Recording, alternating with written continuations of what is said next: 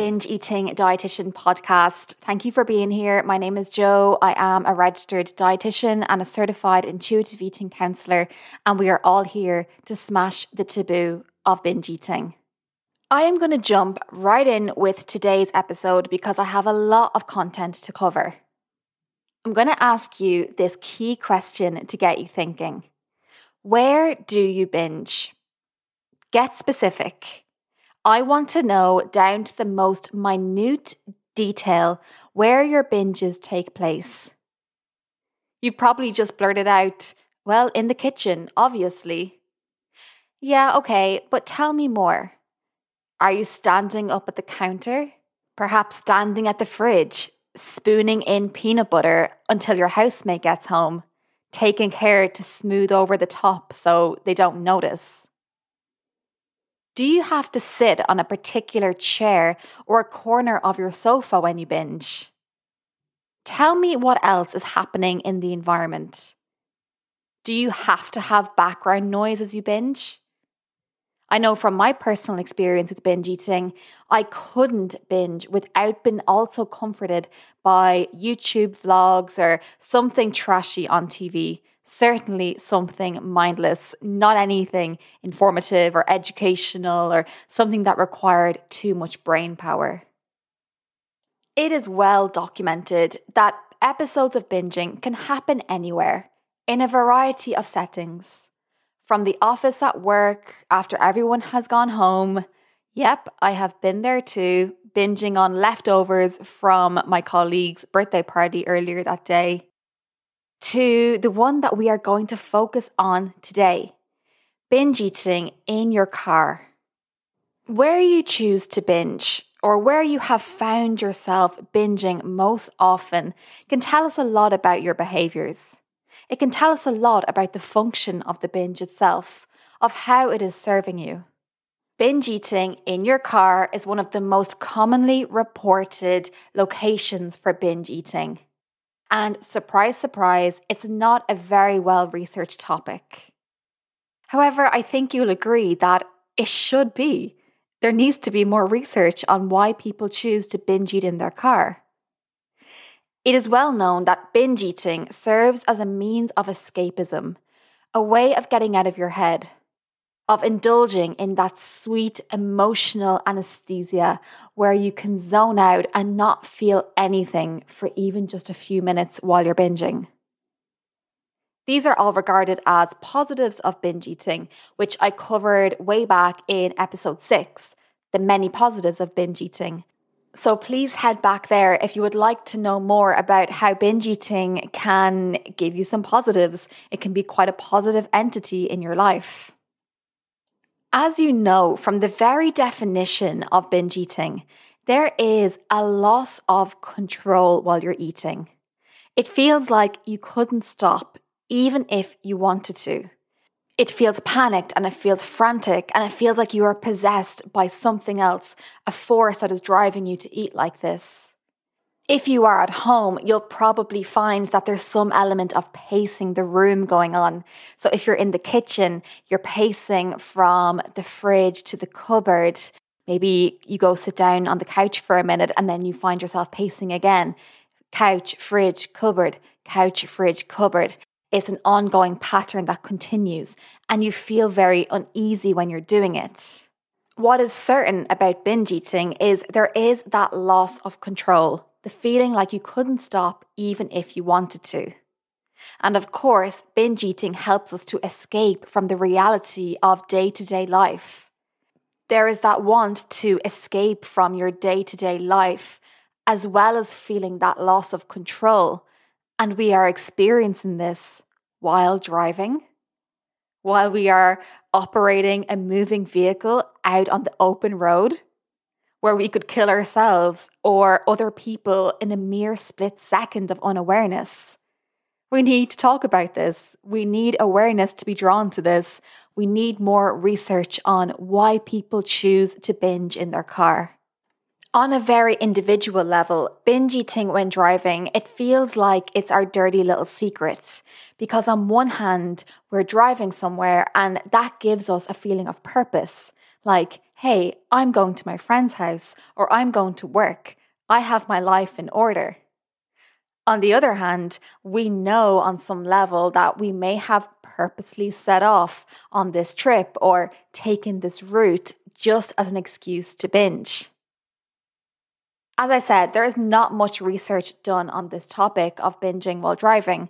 However, there is one small study of just 40 people with diagnosed eating disorders, and the investigators looked at their eating behaviours while driving.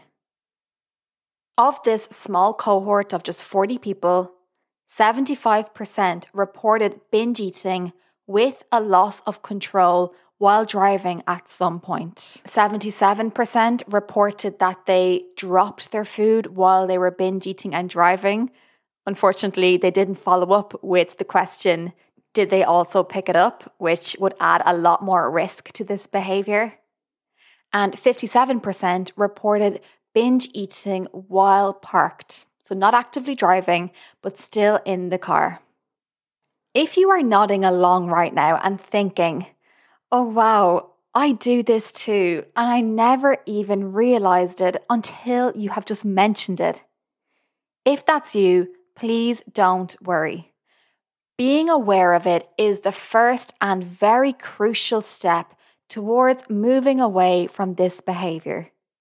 I have you covered. Next up, I have 3 pieces of advice to help you to stop binge eating while you are driving.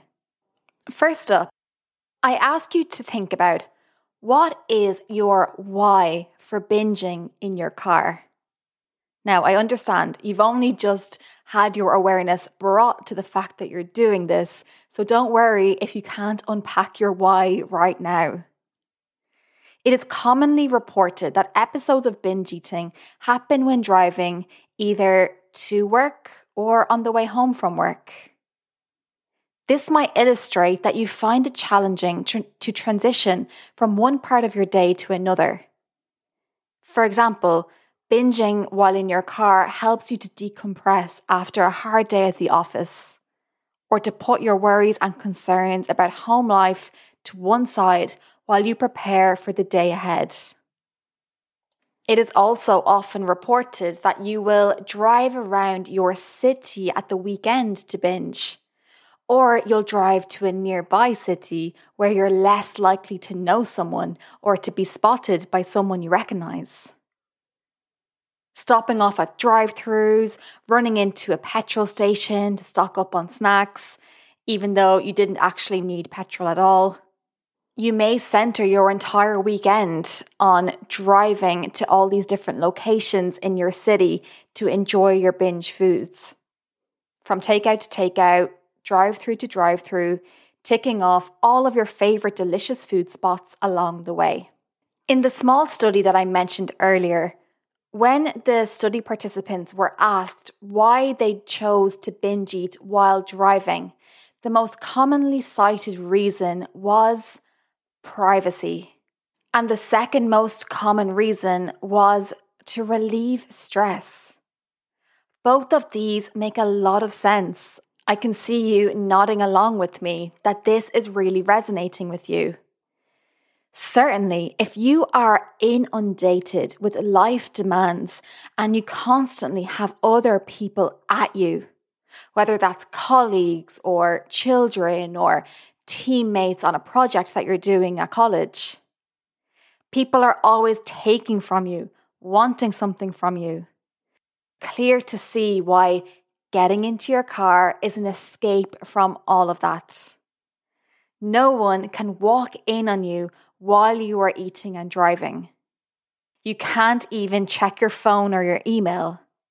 You get to be alone and at peace with just you and your food. I hope that you can have some self-compassion right now. Get to know your why for binging in your car. This is not an excuse to judge yourself for your behaviour. Think about how binging in your car is serving you. What need is it fulfilling? Get to know your why. My second piece of advice for you is make a commitment to stop eating in your car and use your safety as an excuse.